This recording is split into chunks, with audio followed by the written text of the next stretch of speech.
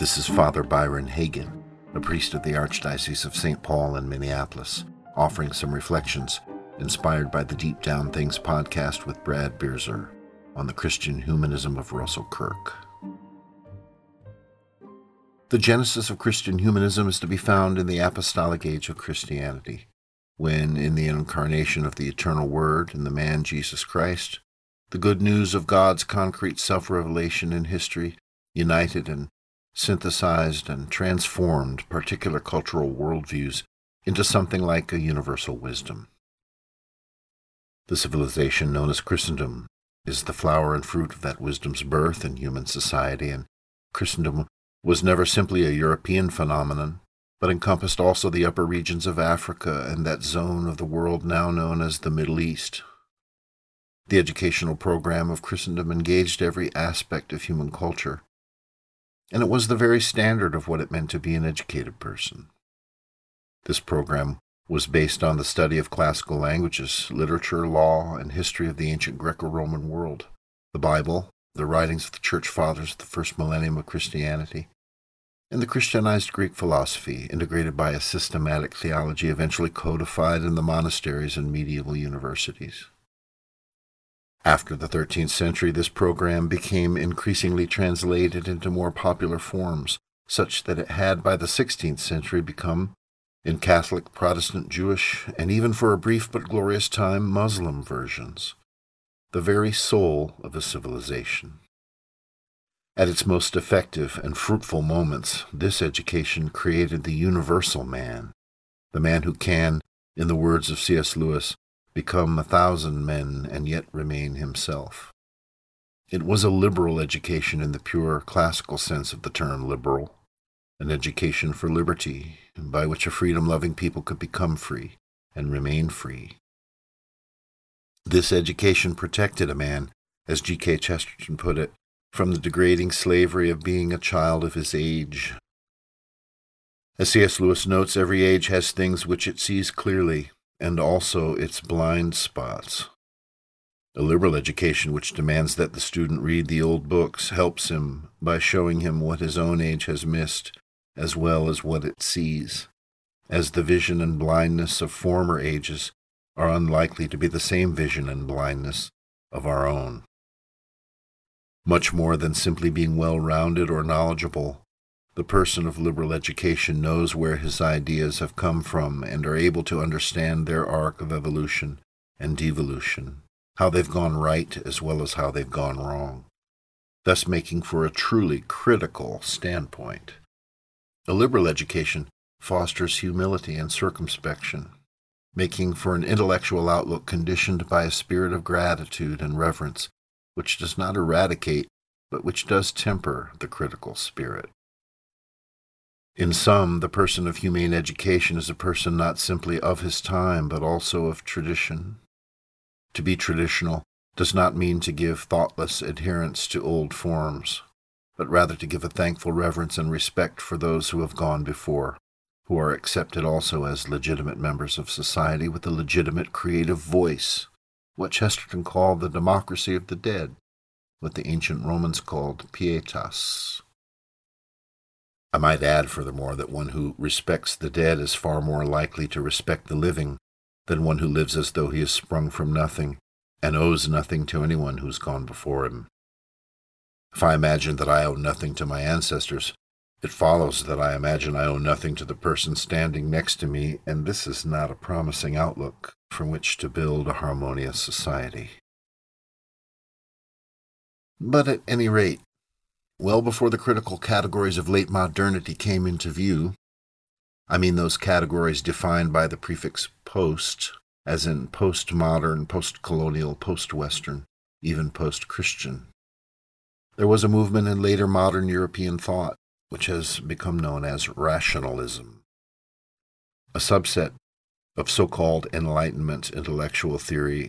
The object of the rationalist critique was precisely the older classical and medieval outlook, which rationalists called dogmatic, that is, a worldview based on received truths and the authority of tradition rather than logically controlled empirical investigation. In order to make human knowledge more precise, so that the world could better be brought to heel, as it were. The rationalist project of the European Enlightenment introduced into Western culture the seeds of a new critical approach to knowledge, which began to bring the old intellectual order to a close. By the total embrace of the newly exacting standard of knowledge, built on the model of the newly flourishing special sciences, Enlightenment rationalism grew overconfident. On account of the success of the special sciences, the older principle of epistemic moderation was forced to give way to the hubris of scientists who imagined that a perfect and total system of the world could be produced from necessary principles universally self-evident to the educated person. Now, the failure of this so-called Enlightenment rationalism has long been self-evident to all. In the wake of the 20th century's 2 world wars and their attendant atrocities, the confidence of the European enlightened man was shaken to its core. And how could it not be? What the West had gained in technical mastery of the world, it had lost in self-mastery, in knowledge of the meaning of the human being as person. Western hubris has been succeeded by Western despair. In place of Enlightenment self-confidence, there have risen up, since the late 19th century, a host of critical theories, positing a mass of new determinisms, this time not physical but rather historical, theories which have assailed the very foundations of Western culture, its science, philosophy, theology, politics, and law, and, in a prolonged fit of cultural self-hatred, have destroyed the notion of individual human free agency, along with the possibility of any conception that would allow to tradition a constructive, positive role in the education of the human person. The scientific mind, nurtured for long ages in the West, has now turned to the task of taking itself apart. The nihilism that attends this outlook is also patently evident, and the irony of the situation is bitter. The critical shift in contemporary Western thought began as an extension of the rationalist critique of the older so-called dogmatic medievalism. The new critics charged that rationalism denied the subjective agency of persons in the appropriation of knowledge and reduced the social and cultural aspect of knowledge to the category unscientific, and for these reasons, rationalism was anti-human. But in its maturity, the critical shift has itself issued in a host of new hegemonies, more socially oppressive than any modernist Enlightenment epistemology had ever produced. That is, a mass of identity groups, both in strategic alliance and in competition for access to social and political power, over against any group deemed by them to be oppressive.